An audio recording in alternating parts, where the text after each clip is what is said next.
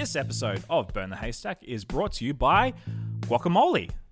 No, it's not a subscription service or a Uber type company.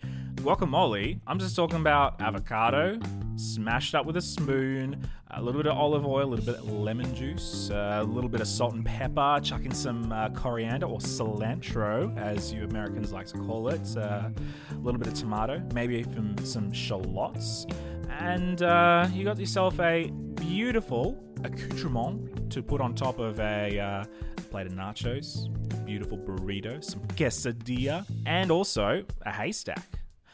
While I've got you though, I should also let you know that Burn the Haystack is also brought to you by the Burn the Haystack Facebook group. If you enjoy listening to these episodes, but you want to discuss it with like-minded people, then the Facebook group is for you. Head over to facebook.com and just search Burn the Haystack. Click on the group, ask to join using the special secret, super secret password, Poppy Gloria. If you can't spell it, that's okay. Just try.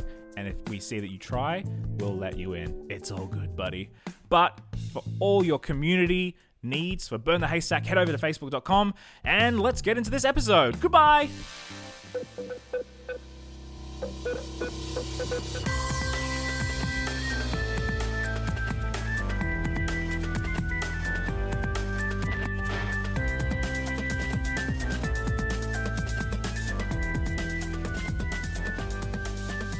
Good morning, Haystack Burners! This is Burn the Haystack with Josh and Jesse.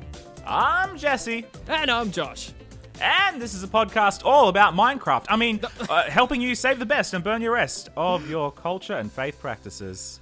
And I've got to say, I don't know if anybody else who's listening has been paying attention to PewDiePie's playthrough of Minecraft, but Jesse told me I need to catch up on it because I've been a bit behind.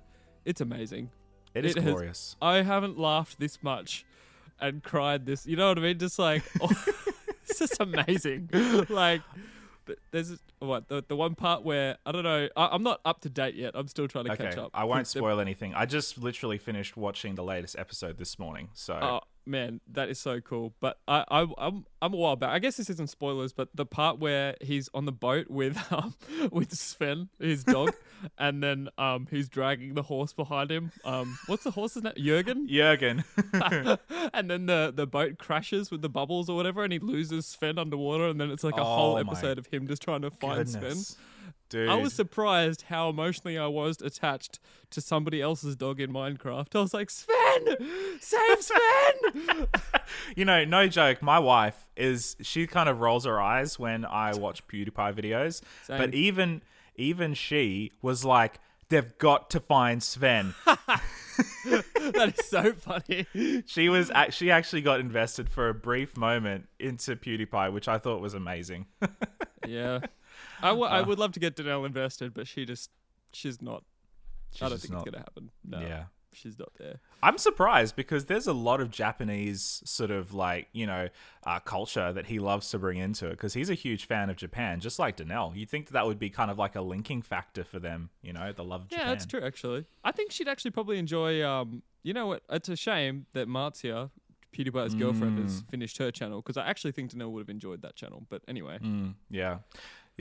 I think it's a really interesting sort of commentary because every time PewDiePie has kind of gotten a little bit stale in his content, he has completely reinvented himself in over and over and over again. And I think that's one of the big factors why his channel has endured. The PewDiePie of, teenagerhood of many of us who grew up when we were, kids and teenagers watching him, to the PewDiePie now when he's like, I think he's like 28, 29 now, and we're all kind of getting there as well. We're all kind of almost in our 30s and he's still going and he's still the single biggest YouTuber in the world. And I will not speak the name of the other channel. They are not worthy of this podcast. Yeah. They who shall not be named. Yeah, I think there's something special to being able to reinvent yourself, which is probably something we could speak about with the church, like how we haven't reinvented our messages and stuff in a way that's relevant to society. Do you know what I mean? Yeah, Yeah. Yeah. Well, I heard a great. It was Kerry Newhoff, I think. I don't know if I've shared this with you, Josh. I probably have, but he said in leadership, because he's in this world where you like, if you're the senior pastor of like a mega church or an evangelical church, you have the prospect of leading that church for like decades. And when you're leading a company or a church or an organization for decades, not just a few years, like many of us in our context are, there's a real good possibility of getting stale and just kind of doing the same old, same old. And he says that in that situation, you need to reinvent yourself at least every 10 years.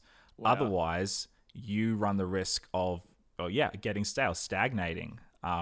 And we're either moving forward or we're moving backward. There's no such thing as a plateau. A plateau always usually means we're going backwards. Wow. That's so interesting. Mm. You just see Kerry Newhoff get up on stage one day. All right, we're now a church all about Minecraft. I'd be okay Get with ready, that. everyone. Yeah. That's Just cool. gets up on stage. Good morning, gamers. That would be the best.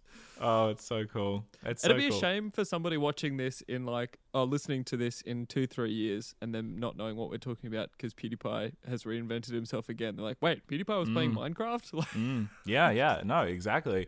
But I think that just shows, that's a testament to what you have to do to stay relevant and to, stay engaged with culture, because Minecraft is going through a renaissance right now. That like everybody on Reddit is like, woohoo, Minecraft is now back on top. Whereas it's like Fortnite was for so long this thing that everybody loved to hate, but it was still number one. And now Minecraft is back and everybody's loving it. I repurchased Minecraft the other day. I was just looking at it on my Nintendo Switch last night. I was like, oh, maybe I should get Minecraft. Bro, like, you 40 won't bucks. regret it, Oh. man. Yeah. Anyway, maybe if it goes on sale. I don't think they will put it on sale anytime soon, No. though, while they're top dog. Minecraft, I don't think has ever been on sale. I'm pretty sure. It's just always Really? that. Yeah. Ever since I've seen it, I've never seen it on sale. It's always been, I don't know what it was. I think I bought it for $20-$30 in Australia a couple years ago, like 2011, 2012. But then I lost my account, and so I had to repurchase it here in New Zealand. And when I look online, everybody's like, nah, it's always going to be the same price.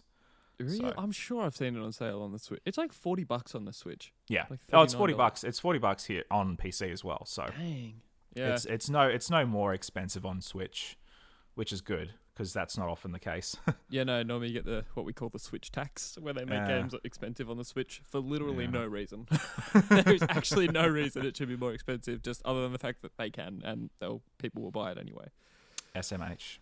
SMH. You know what we should do, Jesse? And this is totally not even meant to be talked. You're not meant to talk about things you should do on a podcast, but yes.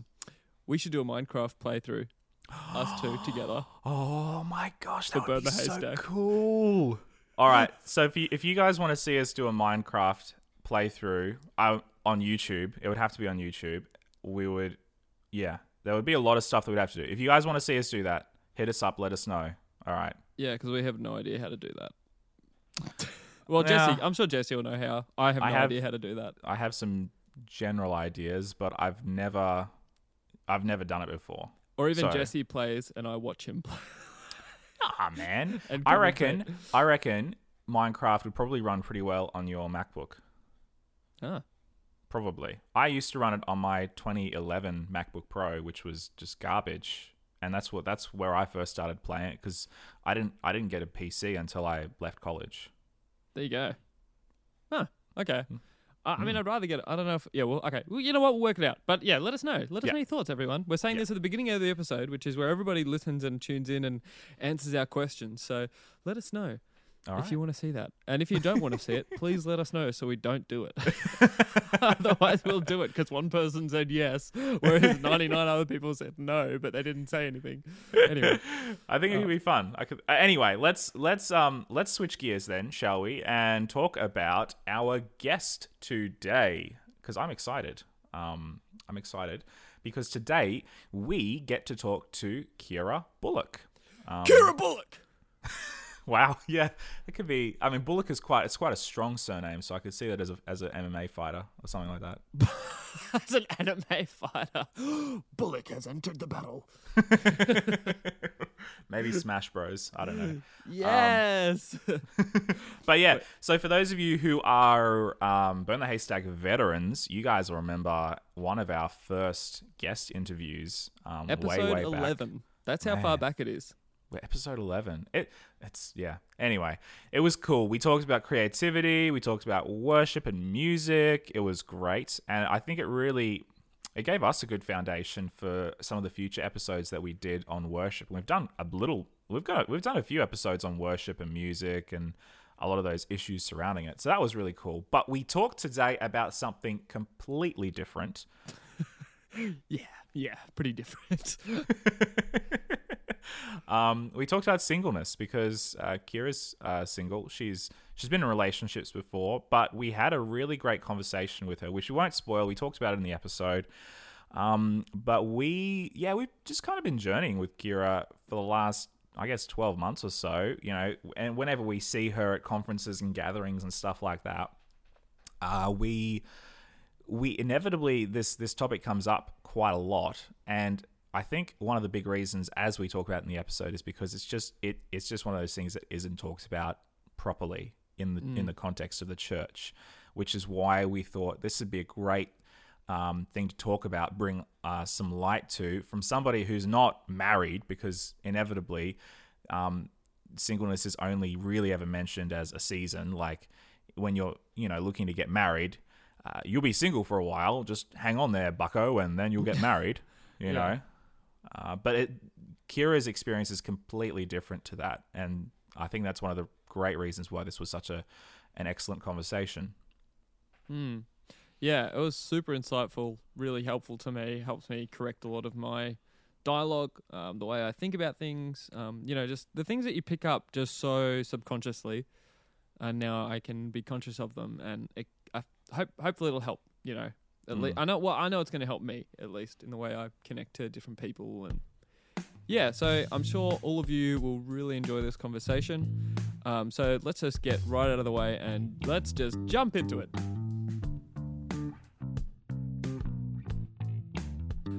All right, Kira, welcome to the podcast. Hey, thanks for having me.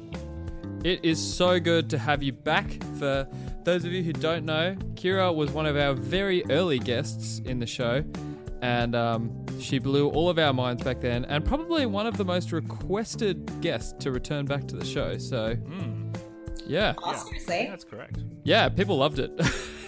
Oh, yay. Yeah, I mean, I loved it. It was an awesome episode. So, yeah. So thank you so much for making the time to return to Burn the Haystack. We're so grateful to have you. No, it's my pleasure. I like just chewing the fat with you guys. Chewing the fat. Oh, yeah. Chewing the fat. How is that for colloquialisms? Yeah. just a bunch of Aussies just hanging out, having a good time. Chewing the fat. Yeah. Oh, dear. Oh, cool. If we begin this way, where are we going to end? Come on. Who knows? That's the beauty of a podcast, right? But That's right. yeah, but I guess today what's really exciting is that we're actually talking about a really different topic to last time we had you on, because the last time we talked about creativity and potential, and yeah, it was so cool. And so, but this time we're shifting gears a little bit. Just a little bit. Yeah, we're shifting gears a lot, actually, aren't we? Yeah, okay. Just a lot. We are shifting gears a lot. But I think it's going to be something that I think will be very helpful to a lot of people. Probably people will not even realize how helpful this will be until we start talking about it. I don't know. That's how I see it. It's a mystery. Yeah, absolutely. You like teasing us so much, Josh. Just say, what are we talking about today, bro? I am a hype building machine. That's what I am. So I am building this hype until I feel extra hyped. I'm already hyped, but I need to feel triple hyped. I need everybody listening to feel, okay, I'll stop. We are talking about singleness. And yes, so singleness in the church, and I guess outside of the church, it's sort of like a cultural thing that I guess a lot of people overlook. And they try and skip over it, and I guess that's why we want to talk about it. And this all sort of came up because last year, back in 2018, Jesse and I were MCs. I don't know whose idea it was to put us as MCs, but they made us MCs at a big camp event. It was a big mistake. It was it was for the young adult tent in North New Zealand. Anyway, so we were planning icebreakers. We had a great time, at least. I don't know about everyone else, but we had fun. You guys were great. I thought it was awesome. Oh, thank you. Yeah, we got in trouble for going overtime a lot, but yeah. Anyway, that's. What are you gonna do? 2 pastors? Come on. I know. Yeah. And then we started a podcast. So if that doesn't prove that we're great at talking about things for hours on end, I don't know what does. But but anyway, so we had all these ideas for icebreakers. Some were great, some didn't go as well. But there was one idea, and we pitched it to sort of this team of people before we did it. It's still a funny idea, but I'm very glad Kira spoke up because I was like, actually, you know what? Now that she says this, I can see why it's not a good idea in this setting. But basically, what we were going to do is we were going to get heaps and heaps and heaps of Pringles, as in the chip that I'm pretty sure you can buy in almost every part of the world. We were going to buy these Pringles, and then we were going to get everybody in the tent who was single to put up their hand, and then we were going to give them a Pringle, and then tell everybody that everybody with a Pringle is single and ready to mingle. That was the idea. And now, even that I'm saying it out loud, this far removed from the event, it really does sound like a bad idea. I don't know what we were thinking. I think we got so caught up with the rhyming that we forgot about common sense. Yeah, I think so too. And then Kira was just like, "Hey, actually, guys, can we just like think this through together a little bit?" And I'm so grateful for as an actual single person, maybe you haven't thought this through, and so we had a bit of a conversation with Kira, and that kind of launched into a bigger conversation that's been somewhat ongoing, and that you've been thinking through, well, a lot more than we have, Kira. So would you like to tell us a little bit about sort of where this all started and why you've been thinking about this for the amount of time that you have been? Sure. Yeah. I mean, I don't know where it started because as somebody that's single and never been married, it seems like it's constantly just been the experience of my life to be single. I mean, I've been in and out of relationships a few times, but it's and it's an ongoing journey because it changes over time. But I guess it all really started for me in terms of being willing to communicate or articulate or research or sort of get my head into it and have something to contribute to the conversation. And not be in a defensive way, like to be in a really just an open and helpful way to be able to have the conversation. I went back to uni myself and did a postgraduate degree in counselling at Auckland University, and one of our papers was analysis of a cultural topic in counselling, and I actually decided to do singleness as my analysis. Single, coupled, and the space between is what I called the paper. And I sort of went on a bit of a journey learning how to give voice to and wrap words around my experience, but also what's the literature out there? What are people saying?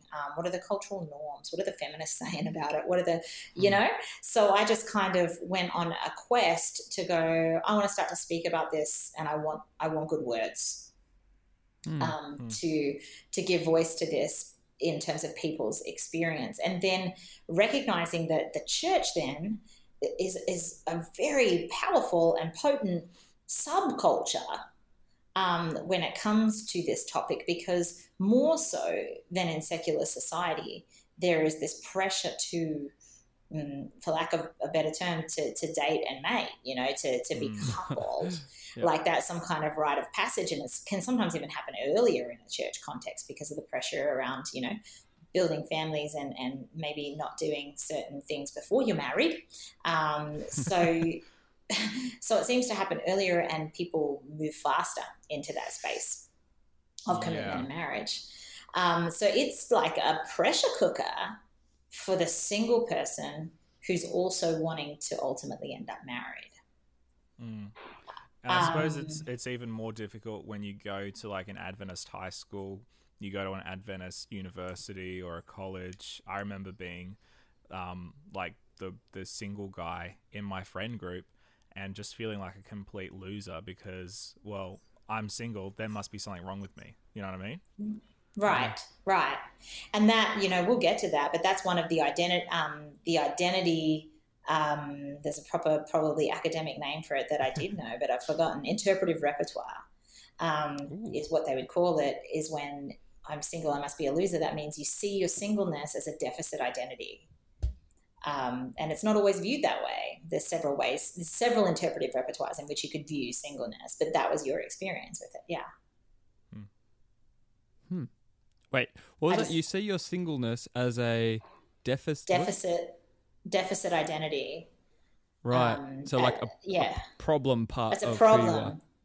Yeah. Right. Singleness is a personal deficit. Like it's a strong negative cultural undertone about the notion that you would have this inability to find a partner or be in a relationship. So it's basically you're focusing on who I'm not rather than who I am. Ooh, true. I'm not married. I'm not coupled. Yeah. Yeah, so I guess like it almost seems like the church promotes this idea that being single is a problem that needs to be solved. Right. It's somewhere where you are when you're on your way to somewhere else. Yeah, because like whenever you have like a relationship seminar or like a marriage seminar, singleness is always mentioned, but it's always like a footnote in the, of course you're going to be single for a while, and you know, while you're single, you should be happy about being single, and you should not have sex, definitely, but then you should also ultimately date and get married, and that's the goal.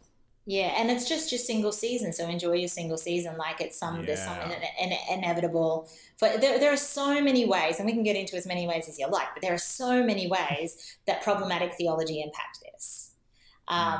The idea that singleness is a season that you will get out of, and you'll get out of it because there's this ultimate plan for you to meet this ultimate person who's this one that's been picked out for you. That, like, I can, in that sentence alone, I can point out 3 pretty deep theological issues that have just subliminally been handed down that, look, I can no longer subscribe to. I just don't believe that that's the way it is. And not because of my experience with singleness, but because of my experience with the gospel and the word of God, you know? So it's this idea that you'll pass through this in order to get somewhere else, and some will get there quicker than others.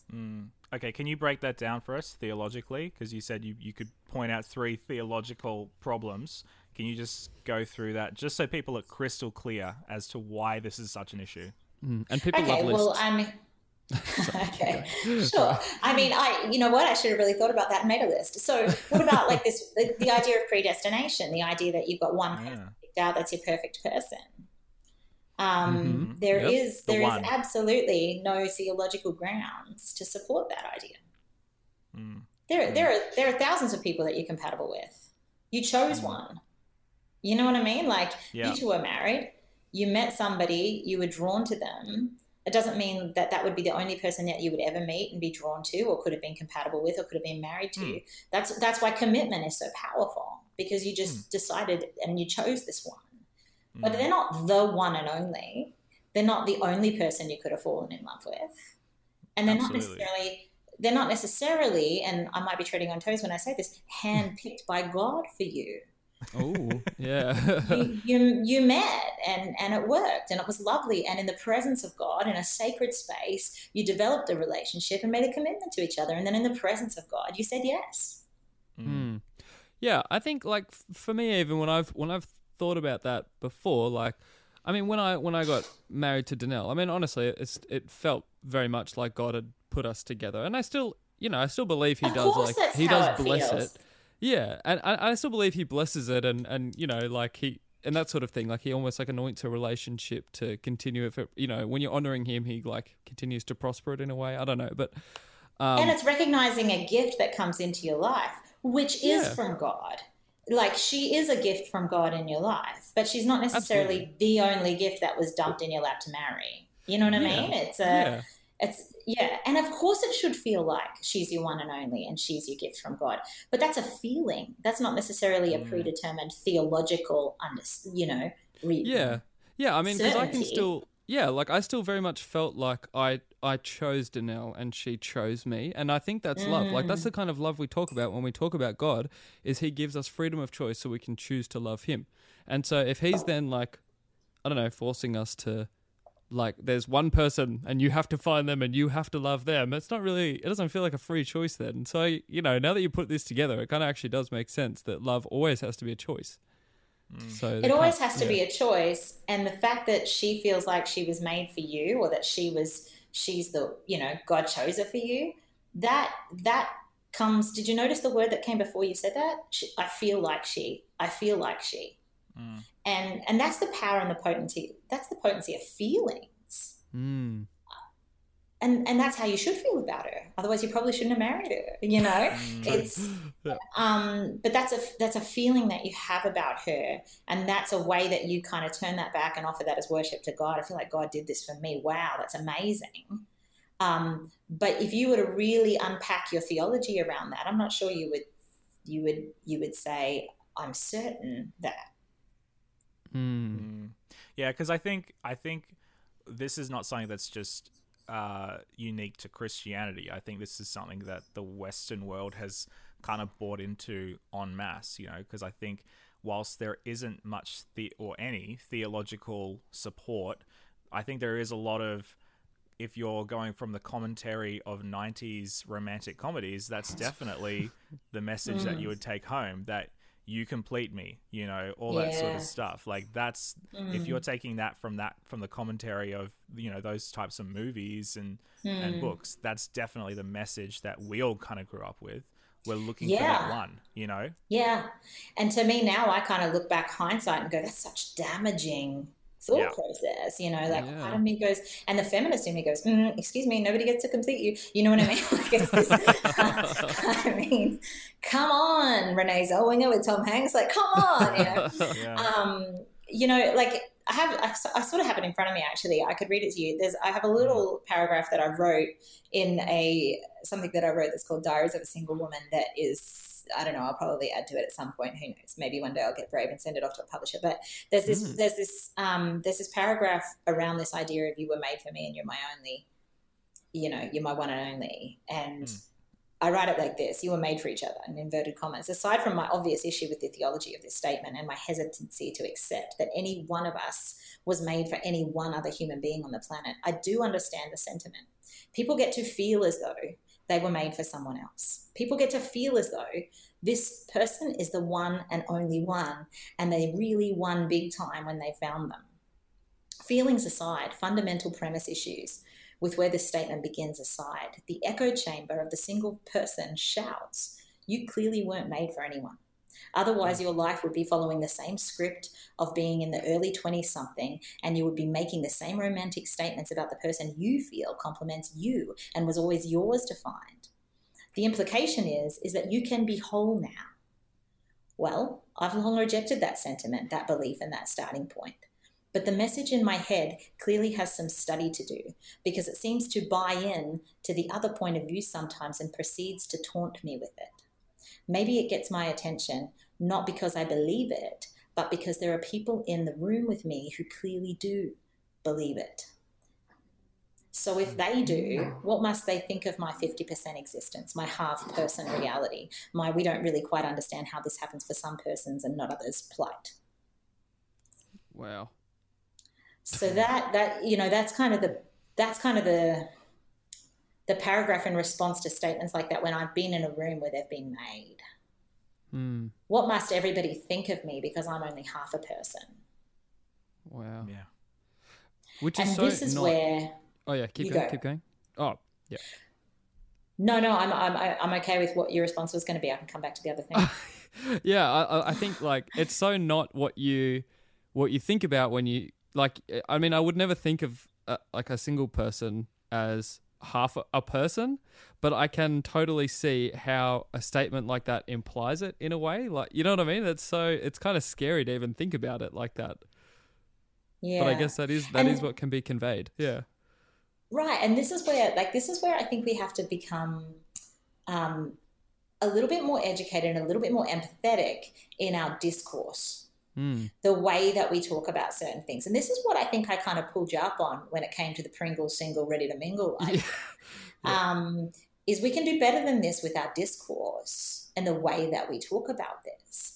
Because the question is, and this is a question back to myself, guys. How many times have I had the microphone in a room and I have not made space for certain parts of the demographic in that room?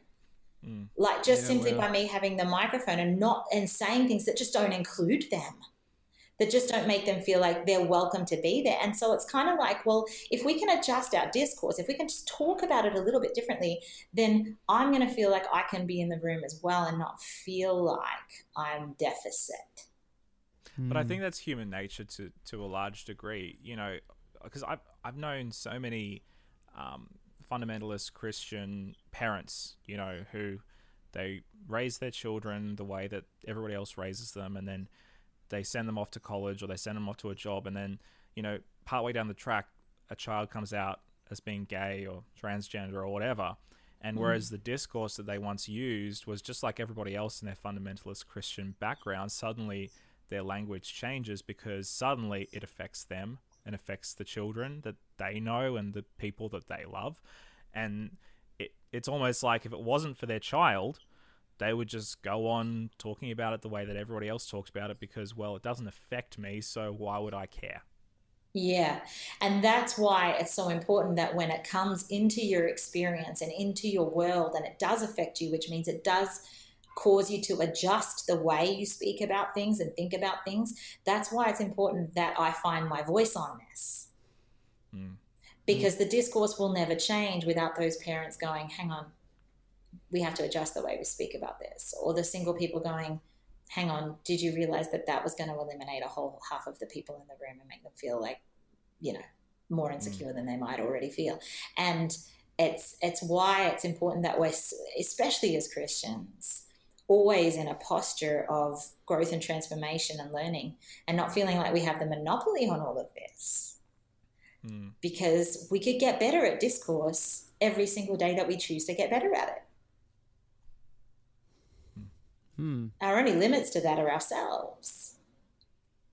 Wow. I got better at discourse in talking about people that are same-sex attracted by being friends with people who are same-sex attracted and asking them about their experience in the world. Yeah. I got better at not labeling that. I got better at not talking about it as though I'm an authority on it. Once I sat down and had open conversations with people whose experience it is. Yeah. No, I had the same experience. I remember at Avondale, I was housemates with somebody who was gay, and it was the first time that I'd have close, you know, everyday contact with somebody who was same-sex attracted. And it was so funny. I remember telling my dad about my housemates, and I mentioned that he was gay, and Dad was like, "Oh, mate, just be careful, you know. You never know. You don't want to send off too many vibes, you know. You don't want him to get the wrong idea." And I'm like, "Dad, come on." Just because he's gay doesn't mean he's attracted to me, Dad. You know, like that's exactly right. Yeah. But Yeah. I mean, I don't hold it against my dad. He's never really had those people in his life. But it took being a housemate with somebody with a different orientation to me to actually slowly change my mind. It wasn't through reading the Bible or hanging out with church people or having a better theological understanding of orientation as a theology. It was contact with a person and a friendship. Because it's that makes you review all of the rest of it. You know, you don't dive into the theology of it or the philosophy of it until you've had an experience with it. Yeah. And then you're like, okay, why is my response like this? And what do I really think of this? And what is my framing for that? And I love this person. So how can I? You know what I mean? It's by asking those questions that you start to dive into those things in the first place. It's only by having that conversation with me at Big Camp that you guys went, oh, let's talk more about that. Yeah. Absolutely. It's that interaction that sparks the conversation, and that's the way it should be. And it means that for anybody that is having that experience, I mean, there is a little bit of responsibility on us to then be willing to teach people how to treat us without it feeling super I mean, I remember having a conversation with my sisters and my mum, right?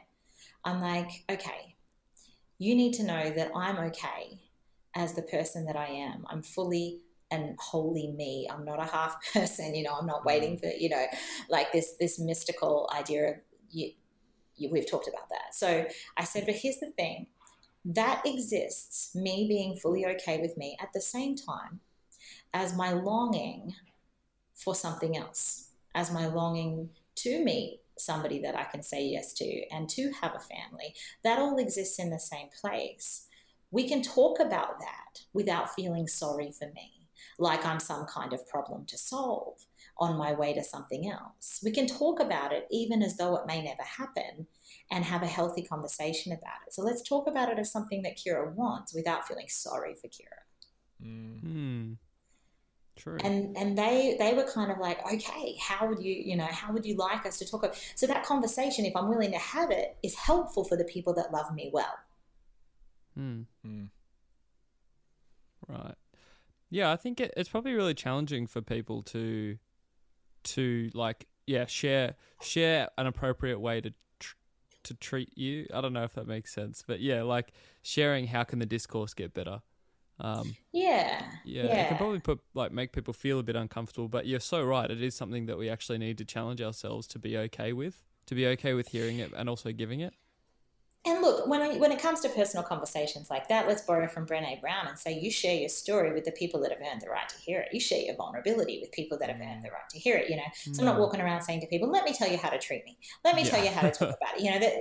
It's certainly not about that. And anytime you get the microphone in your hand or you're sitting on a podcast, you handle that so carefully because there's always vulnerability attached to all of that. But mainly just to kind of say that, if we're going to do any better at the discourse, let's be examples of how the better looks. Like the Richard Rohr quote that says, the best criticism of the bad is the practice of the better. Oh, wow. That's so Richard Rohr, and I love it. I just love that you brought out Richard Rohr, and if I could have a Richard Rohr in every a quote from him in every podcast, I would be a happy man. I want him to be my grandfather. That man. No, me first. I want him to be my grandfather. I'm like, oh, Richard, I love him.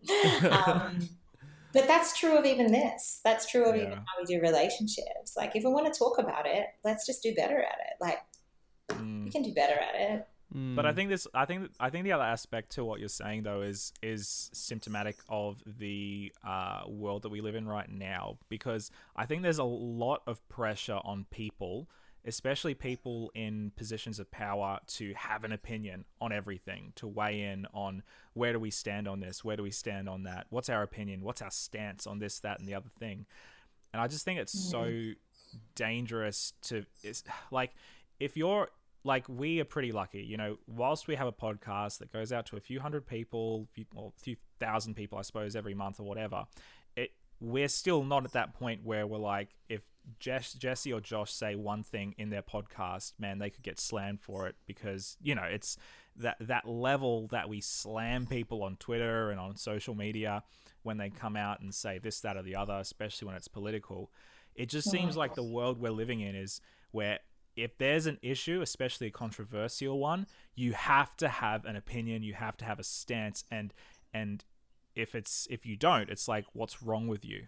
Do you know what I mean? And this is the and what we would call that, in my analysis, is we'd call that binary thinking. Yeah. Like, it's this or it's this. Like, it's being single kind of carries with it a plethora of cultural considerations, like it's referred to as a status, which is really rigid and misunderstood and predetermined. But in reality, we all have to fill out forms, and there are boxes to tick, and one of them in the drop-down menu is whether you're single or not, like it's attached to our identity, in a complex reality of which status somebody chooses when they're presented with options, and those options are really limited, And so there's this definition of, a working definition: in spite of the degrees and the varieties of partnerships and sexual orientations that exist, it is still not uncommon for singleness and marriage to be seen as binary alternatives. To be single is to not be married. Right. And that actually is really super subjective. Yeah.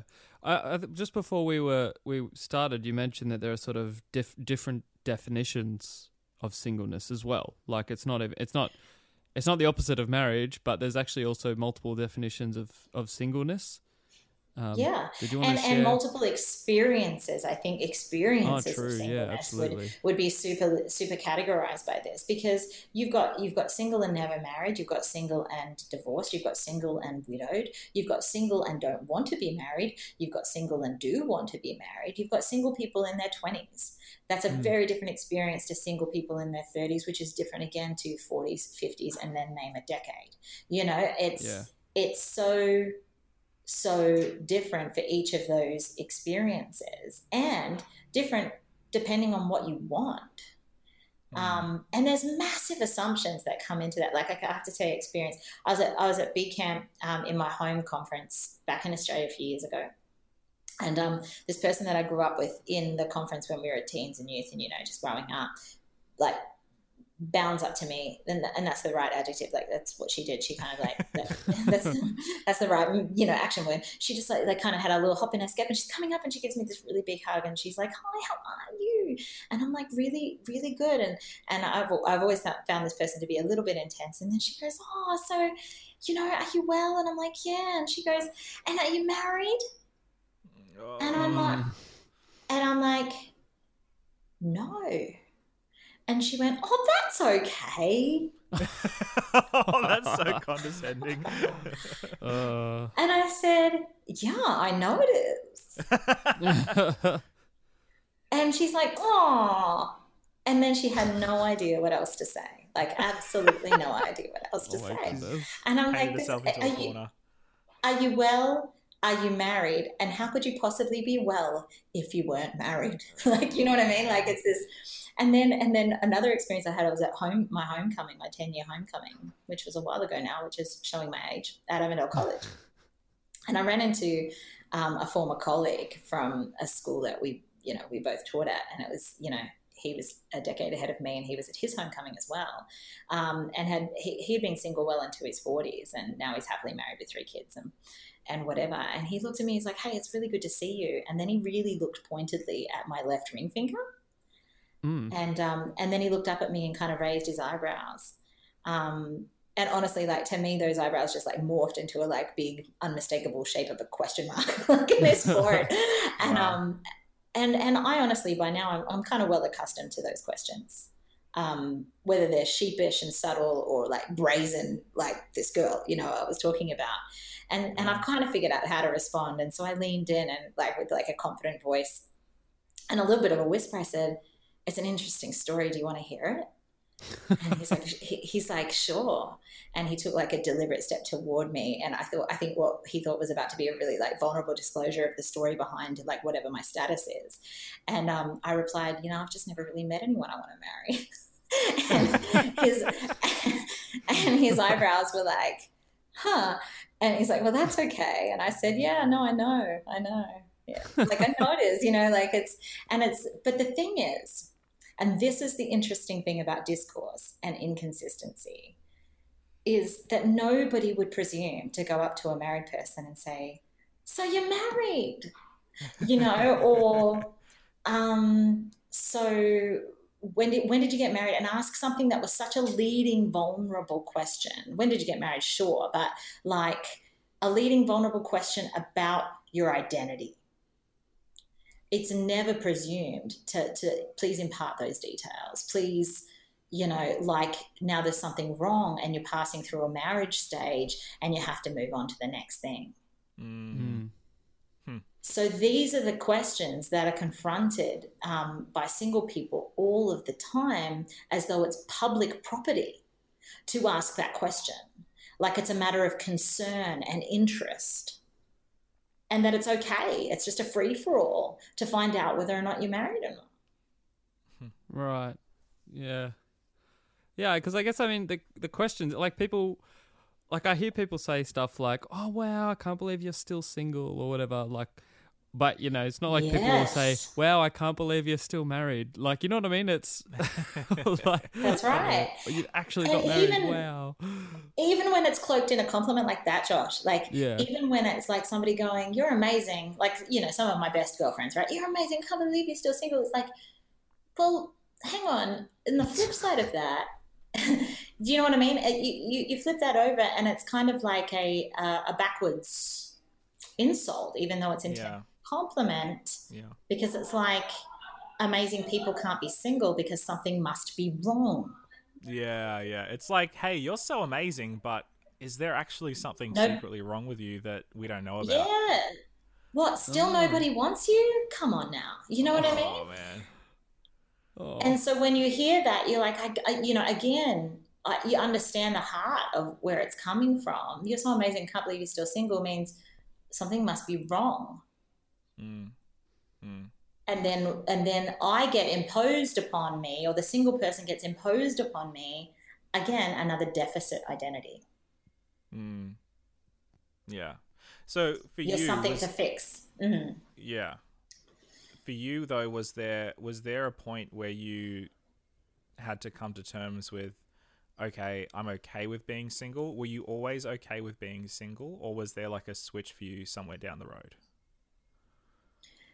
Well, there's never been a point at which I haven't wanted to be a part of a couple, and have the same longings and desires as a lot of other people. I can't say all other people because not everybody has those longings and desires, you know. Mm, mm, So there's never been a point. So it's less about kind of getting okay with being single and getting okay with the fact that I am single and I also want these things.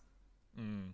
So it's Okay. not like if by getting okay with being single, it means I don't really give a toss now about all the other stuff. You know what I mean? It's not Yeah. about shunning the things that you want. I think the friendliest, most integrated way to do it is to go, I want this and I'm single and I'm okay. Mm, And I think that that might be the healthiest. Yeah, because you meet people and go, I don't care, and I'm just happy being single, and blah blah blah. I'm like, okay, mm. I feel like actually you're putting things in boxes, and you might not feel super integrated. Um, Yeah. that's the counselor in me speaking. But I think it's become more about making friends with both of those things. Yeah, I think that's a really important point because you mentioned binary thinking before in talking Mm. about, same-sex attraction as well as, singleness. But then could you help define, like, compare and contrast like a binary thinking state versus an integrated state? Because I know what you mean when you're talking about an integrated person, but some people may not.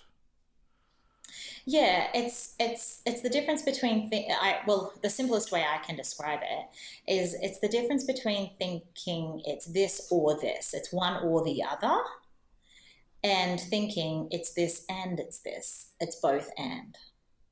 Mm. Yeah. So the binary thinker would be like, well, I'm either happy being single or I want to be married. You know what I mean? Mm. And the integrated thinking would be like, I am happy being single and I would really like to be married. Mm. mm, And that both of those things are okay. So for you, it's not that either I have to come to terms with being single or I'm gonna live my life in longing, for that thing that's just out of reach. It's the middle. It's the awkward. Yeah. Yes. Yeah. Yes and no. Um, Sort of murky gray area rather than the black and white. No, I don't really believe in coming to terms. I think I believe in constant awareness and surrender. Like I think I'm less about arrival points, which coming to terms might indicate, and more about I'm just taking the step into this space today and what does it look like? I'm aware of how I feel. I'm aware that I feel like I would like this, and I'm also aware of the fact that I'm in a very privileged position doing this. Mm. I'm aware of the gift that singleness can be, although I don't feel called to singleness. And I'm aware that I would love to be part of a couple that da da da da. You know what I mean? Like it's not, and I'm not having to come to terms with it because it just is my reality. It just Mm. is. So I'm learning how to accept and be where I am and still want what I want without it hijacking every single day or every single moment or every single event. Mm. mm. Mm. Yeah, that sounds. I don't know. That sounds really good. Like it's it sounds like progress. Do you know what I mean? Like when I think about it, and I think, man, I think people always get caught in that rut that I guess you're talking about, that binary thinking. But Yeah. yeah, I guess it sounds. I love how like easily you sort of fleshed it out, that it can be, I'm happy with what I want and I'm happy with where I am at the same time. Yeah, because how often do we let our longings and desires for the future hijack the thing that we're actually living? And I think that Totally. that's the thing that I've desired, like that desired to eliminate. Like that's the thing that I'm kind of like, yeah. And don't get me wrong, I think that there's, I've obviously had some experiences. I've obviously been through a couple of breakups that, I've experienced pain when it comes to my heart. I've been in love before. That statement that I made to my friend that said, I've never met anybody that I want to marry. At that point in time, that was true, but it's not actually true of my experience. There has been someone I would have loved to have married, So I've been through it, but it's kind of like this idea that, hope, I guess, what it's come at a cost for me in the sense that hope feels a little bit violent. I prefer not to hope for things because that feels like some kind of mysterious, sticker chart, like some kind of reward. Like, you do the thing and you get the sticker. And I haven't lived in a world that operates that way. And I don't think I live in a kingdom mentality with the Lord that tells me that I should operate that way. I mean, grace is indiscriminate, so singleness is not a punishment, like it's and coupled people are not experiencing a reward that I don't deserve. Like it doesn't come as a result of some kind of faithfulness, favor, all of this stuff. But so many of our statements imply that it does. The right input will produce the right output. Yeah. And I'm not necessarily single because something is wrong with me. I'm single because so far the wisest choice has been not to be married. And I think that's a really hard choice to make because, to be honest, I have a lot of friends, a lot of peers at least, who I think were faced with that choice at one point in their relationship, whether they were dating somebody who they weren't 100% sure whether it was going to be the right decision, and they just went ahead and got married anyway. They had their wedding day, they had their beautiful photos, they had their dance and their reception, and then a couple of months later, sometimes a couple of years later, sometimes like over a decade or two later, like it's funny because recently I've just become aware of so many people that I either went to uni with or, I knew, and they're breaking up. And it's not just like the same types of people. There are people that have been together for a few months and they've divorced, or they've been together for a few years, or they've been together for over a decade or more.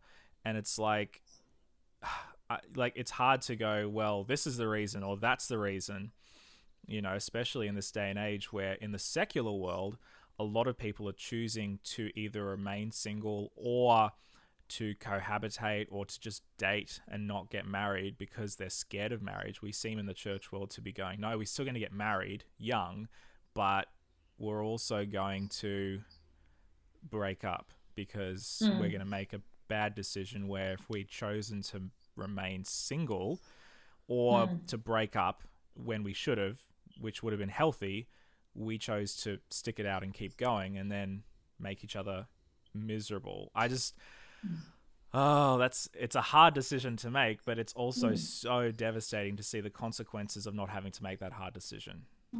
Yeah, and it's made out of a place of scarcity. If I don't have this now, will I ever get the thing that I want? And maybe this is as good as it gets, and maybe I'll never, you know what I mean? And it's living with this idea that there's not enough and it might run out, but I don't know, like I sort of sit in the place, I have to remind myself sometimes when singleness is hard that, hang on, well, you got here because you made really good choices and you shouldn't have married any of those people, so it's kind of like it's a kind of a reminder that wisdom led you to singleness. How can you resent wisdom?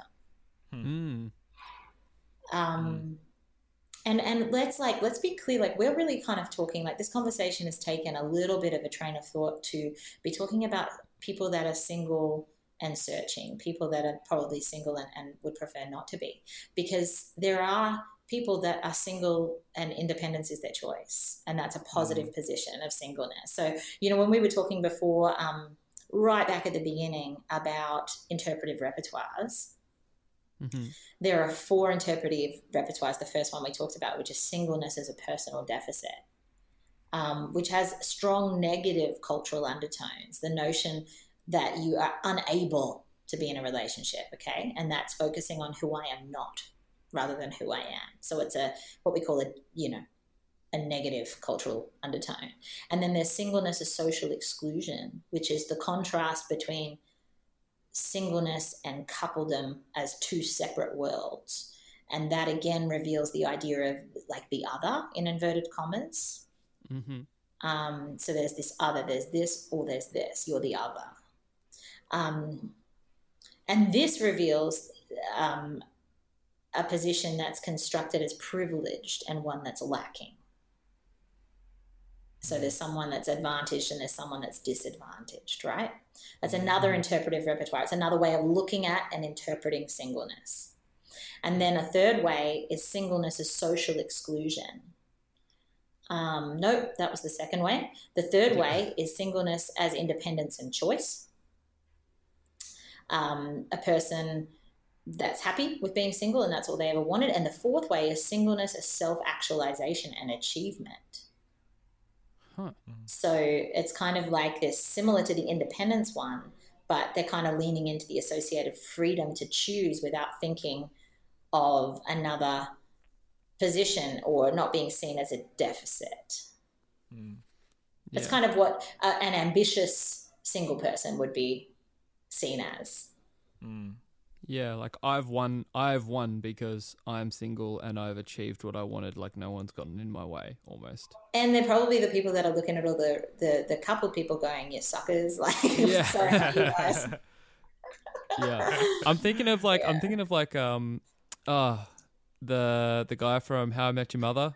Ted Mosby, man. Yeah. Dude is chronic. He spends 9 seasons looking for the one, and then he doesn't even find her in the end.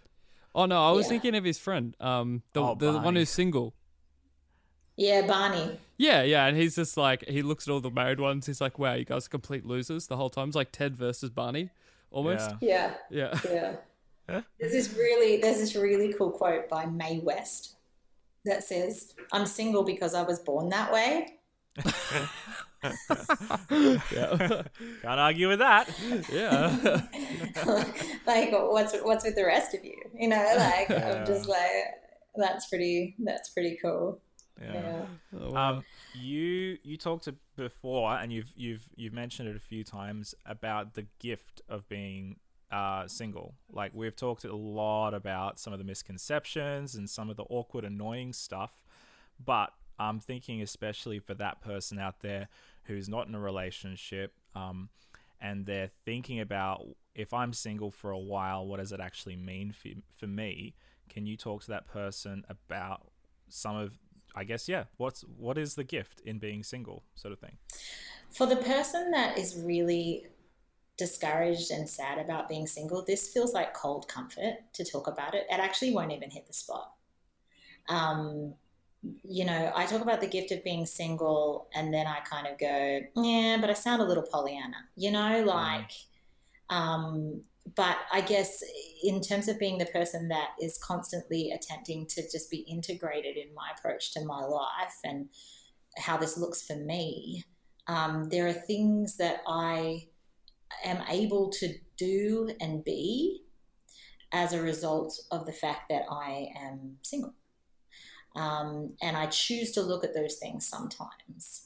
But when you're feeling really lonely and really sad, or you've gone through a breakup and you wanted to marry the person that hears me on the other end of this will be like, okay, that's so nice for you. I'm really glad that you said that token nice thing. You know, like, it's not going to feel amazing. Like, I think about it and I can only talk about it in my own life. I'm a very, very present friend. And I hope that, you know, if you talk to any one of my closest friends, they would testify to that. I really am able to show up when I'm needed. I really am able to be high capacity in friendships, I think, as a result of my availability. I've been a very present auntie to my friends' children because I'm available to be the auntie that does sleepovers and outings on the holidays and, like all of those things. Because I'm not tied to what I would really like for myself, which is my own family. So I have to look at those things as a gift. Otherwise, I would resent them. And they're not something to resent because they're beautiful. They're not all of what I want, but they're something that actually contributes to somebody else's life in a positive way, and it feels like a gift to them. So on the days that it's not a gift to me, it's a gift to them, There's just other things that I've been able to do in ministry and pastoral care, at times when nobody else can leave their home. I can be there. And sometimes that, again, is cold comfort. And other times that just feels like the biggest honor in the world to show up at somebody's bedside in a crisis, There's travel that I've gotten to do. There's opportunities I've been able to say yes to without consulting anybody else, Like there's a certain freedom in how I choose to live my life that is amazing, is liberating. There's certain hobbies I've been able to lean into. Yeah. I never realized before I got married how much the whole consulting with your partner thing actually makes a huge difference, because, that sounds stupid, but before I was married, I just kind of did what I wanted to do. And, that's sort of how I lived my life. After I left my parents, I was like, okay, freedom, here we go. And then when I got married, I just thought, okay, this is going to be more freedom plus a partner, and that's going to be awesome. And then I realized that's not how it works. So I recognize that. Yeah. Just to There's sort of something cool about that. Oh, Carry on, Josh, absolutely. Just to shift gears in the last sort of little bit of time we have. I just was thinking about, like, what do you think? And we've talked a bit about what's the word I'm looking for? Discourse. But I'm just trying to be like a bit more practical, I guess. In like, what are some other ways do you think we can, I guess, helping the single friends among us, like, make them feel like they fit in our community. You know what I mean? Like, I hate even saying it like that, because I'm like, it already makes it sound like they don't fit. But they do. How do you help consolidate how they already fit inside of our community? That's such a good way. You're an expert at this. This is great. All right. How do we host a space where they get more of a sense that they already belong? I mean, I think a lot of it is in our discourse. It's in our language. It's in the statements that we make, and it's in simple things like icebreakers, like that we found out. You know what I mean? It's a considered approach that, hang on, I maybe have the microphone, or I may be the host of this room, and I want to make sure nobody that's in it feels invisible. How can I do that? You know what I mean? And so that's reflective practice. That's reflective practice for us as humanity, to kind of go and then be willing to be the person that leaves a room and goes, how did I do at hosting that space for people? And be willing to, like, constructively critique your own ability to let everybody have air and space, and an ability to belong somewhere. I mean, you know what would have been helpful in a recent experience when I showed up at meetings where I felt like I wasn't supposed to be there? A really meaningful thing would have been, had we had a panel of people that had different experiences in relationship talk about their contribution to how we can do relationship better with each other. What if we actually embraced diversity? Not just talked about it, but actually did. And not just the very, very many multiplicity of styles of relationship that people are experiencing as couples, but the relationship. What about our homosexual friends that are sitting in the room with us? What about the single people? What about talking about how single to married people relate or work with each other? You know, in our case, like as clergy, we need to really talk about, like, those dynamics, women and men working together. Like, we just need to be open to be asking other people what their experience is, because that instantly honors the space between us. the reason we're having this conversation is because I was brave enough to have a conversation with you guys, and you guys weren't defensive about that. And you openly said, oh, that's interesting. Let's continue the conversation. Mm. Mm. That's really what people need, is this posture of, I'm listening. Tell me more. Yeah. And that's really what, you know, honestly, part of what we're doing here is what I hope that we can encourage more is, you know, we don't have any sort of assumptions or, you know, precognitions of, look at us guys, we have this podcast so we know everything. It's like, no, we actually, there's so much that we don't know, and there's so much we want to learn, so let's get people on like you so that you can talk about this stuff that we have no idea about, and so that we can just sit and soak it in and listen and learn. And that's really, for me personally, what I just hope that we start to do more of in the church. And I don't know any other way to do it rather than just modeling it, you know. Yeah. And to be constant learners, like you guys are talking about. Okay, I have a hunger to find out more. And I'm okay with admitting that I just don't know. Yeah. Because that hasn't been my experience. I mean, I can't sit here and I can't really talk about relational dynamics within marriage. I wouldn't presume to. Because that's not been my experience. So I would be interviewing you, you know, right. But the point is that I would be willing, because I want to know what it's like for you. And I think this is changing. I do think it is changing. It's hard. It is hard when you're in this institution and you're in this culture which prides itself on, we have all the answers. We have our 28 fundamentals. We have our Christian theology worked out. We have our theology of this, that, and the other thing worked out. When the reality is we actually don't have it all worked out, and we're never going to have it all worked out. And at the rate at which the world is changing, that's just never going to be a reality. And so we're having to shift from this culture of, this is our 1950s Christianity, and, you know, this is where the pastor says, this is what it is, and this is what it is, and everybody's all cool. Okay, this is what we all believe, and this is what we all affirm to, and everybody's happy, and everybody goes home, and everybody believes the same thing. Well, that's not the world we live in anymore. And I think the world, when they look at our 1950s Christianity that presumes to know everything and presumes to have an answer for everything, they just look at that and go, well, that's rubbish. That's inauthentic. It's intolerant. It's homophobic. It's this, it's that, it's sexist. It's, you know, all that sort of stuff. And so here we are thinking, we used to have all this stuff worked out. We used to be secure where we were, and now we're not anymore. Oh no, what are we going to do? And we double down, or we do whatever, and we just dig ourselves a bigger hole. I'm sorry, I'm ranting now, but yeah. But the best answer is often another question, you know, like the best response is just another question, or just simply like, can you tell me more? The best start, like when it comes to the singleness stuff, the best start that we could give somebody is by not bowling up to them and asking them if they're still single. Like really?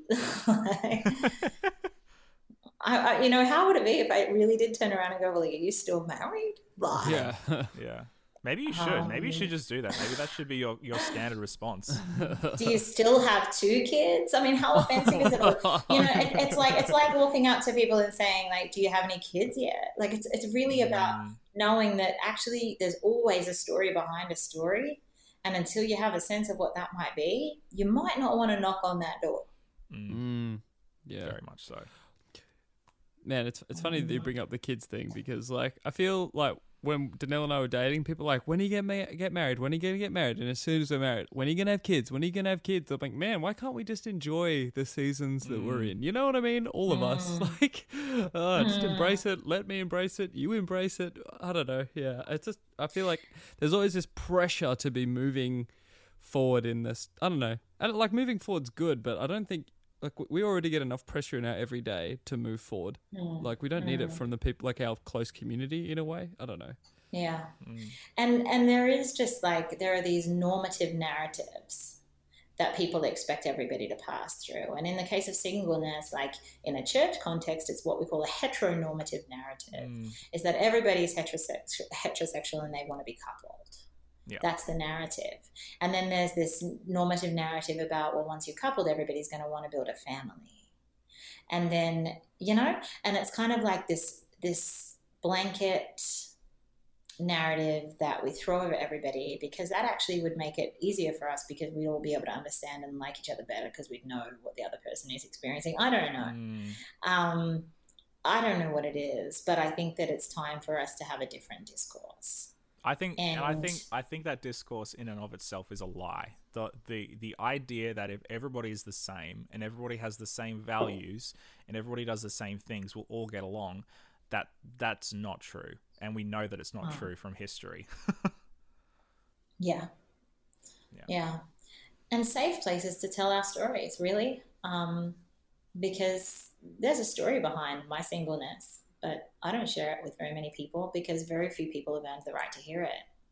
And that's okay with me. Let it be okay with you. Do you know what I mean? Like, that's the thing that you're trying to ask people, is that, look, it's okay with me that I have my story and this is where I'm at. Can it just be okay with you that it's okay with me? And I think what people, and I know that we're wrapping up, but I think this needs to be said as well. I've learned that what people are indicating to me in the moments they have those conversations with me, those kind of abrupt, interesting conversations I shared with you about, singleness, is the reason people are battling with that is because they don't think that they would be okay if they were me. What they're indicating in that moment is way more about themselves and how they view the world than it probably is about me. Because, that's okay. You're still single. Is that person saying, ooh, I would not be okay if I were you? That's and crazy. the moment I can step back and not take it personally, I can really hear their worldview and I can really hear their position on themselves. That's insane. Yeah, wow. And that's probably an empowering way for me to look at it, because this conversation has become less about me and you finding out information that you're somehow now processing to see whether or not you would be okay in my position. And all that you're revealing to me is that you wouldn't be, and that being coupled has been very dominant and very, very important to you. So people reveal a lot about themselves in the way that they interact with you. Like, in terms of what they want to know about you is often a reflection on what they think about themselves. I was just going to ask you in closing if there was anything else that you wish that we'd asked you or that you want to just leave us with. Wow. I don't know. I think maybe just with the idea that if we could just sit open to growth and transformation, open for our minds to be changed based on our experiences that we have with people, open to tell me more, that invitation can be so empowering and can be the moment that changes the discourse, because we're only afraid of things that we don't understand. So if we can seek some understanding, we don't really fear them anymore. I'm not going to be afraid of the single person once I understand them. I'm not going to be afraid of being single when I understand the experience of singleness. It's, and just how enriching diversity is. I don't know. I kind of sit in a position of not being bitter with where I've come from and the way that I used to think about things. And this is very Richard Rohr as well. Like, not being bitter about the fact that at some point it was binary thinking, because ultimately those questions led me to this place, and it's so much more integrated, and I'm so grateful for it. So it's not turning on the person that's not there yet and going, if only you could be evolved and come up here with the rest of us. It's kind of about, well, I hope that your journey brings you to a place, but not in a patronizing way, in a, can I tell you my story kind of way. And then for those people who are like me, who are living with the reality of what they have and what they don't have and the longings of what they want, it's the moment where we choose to be a little bit vulnerable and share our stories. Because these are hard conversations to have for somebody that is really battling with the idea that they don't want to be single. They're easier conversations for the person to have when they're going, sure, I don't want to, but it's okay. today it is, tomorrow it might not be. You know, just living with the reality of what life looks like. Kira Bullock, thank you. Hey guys, thank you. If anybody wants some interesting listening around this, you know, Fuller Theological Seminary. Yeah, they've got some resource on this. It's called Singleness, Theology, Spirituality, and Practice. It's in the Fuller Studio, and you can go and you can have a listen to the Fuller Studio and a whole bunch of talks around, you know, spirituality, theology, and singleness. It's pretty cool. Cool. I probably will start to talk more about this as time goes on, and soon I'll be launching my own podcast. Woo! Yeah. It hasn't happened yet. I better not talk too big. Okay. It has a name, though. It has a name, guys. Oh, tell us a name. You can plug it right here, and so when it comes, people will know to look for it. Okay. It is called Metaforming. Metaforming. Cool. Yeah. I was waiting for the round of applause, but whatever. Anyway. Oh my gosh. Okay. I like it. I think it's a cool name. Oh, thank you. No, metaforming. So it's broken into 3 parts. Meta is thinking about thinking. Metaphor is making meaning out of our thinking. And forming, of course, is the ongoing transformation. And so it's about thinking about thinking, making meaning, and ongoing growth and transformation. So it'll be conversations around that stuff. And yeah, this topic will come up inevitably. And there it is. That was our conversation with Kira. And man, I have to say, I will apologize to everyone because I did get a little bit ranty in that. But I think this is such an interesting topic because it crosses over into so many different realms, and you guys would have picked that up because I did diverge a little bit. But I'm glad for the moments where I was able to just shut up and listen to Kira because she's got so much good stuff to say, and honestly, as we talked about in the episode, I think we just need to do that a little bit more. Just shut up and listen sometimes. Yeah, and she's just so intentional with her words as well. There's so much to learn, and very poetic with her words as well. I was just like, wow, how does she speak like this? It's amazing. So yeah, that was great. I loved that. And she draws on some of my favorite people, man. Brené Brown. Richard Rohr. Oh, amazing.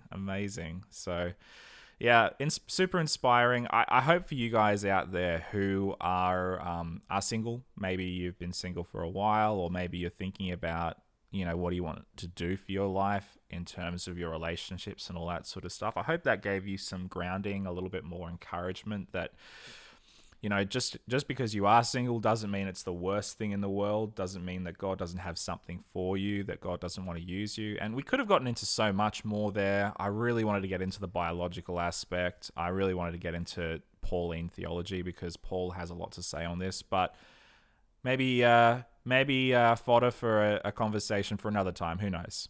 Yeah, who knows? There's so many places you could go. And speaking of places you could go, for more things Burn the Haystack, go to burnthehaystack.org. I wish you could have seen Jesse's face just then for that segue, because it was so good. You ruin the segue when you bring attention to the segue, but it was beautiful. It was more your face. Your reaction was so good that I had to share it. So yeah, make sure you go and check us out. There's the blog. There's links to everything. It's just all over fantastic.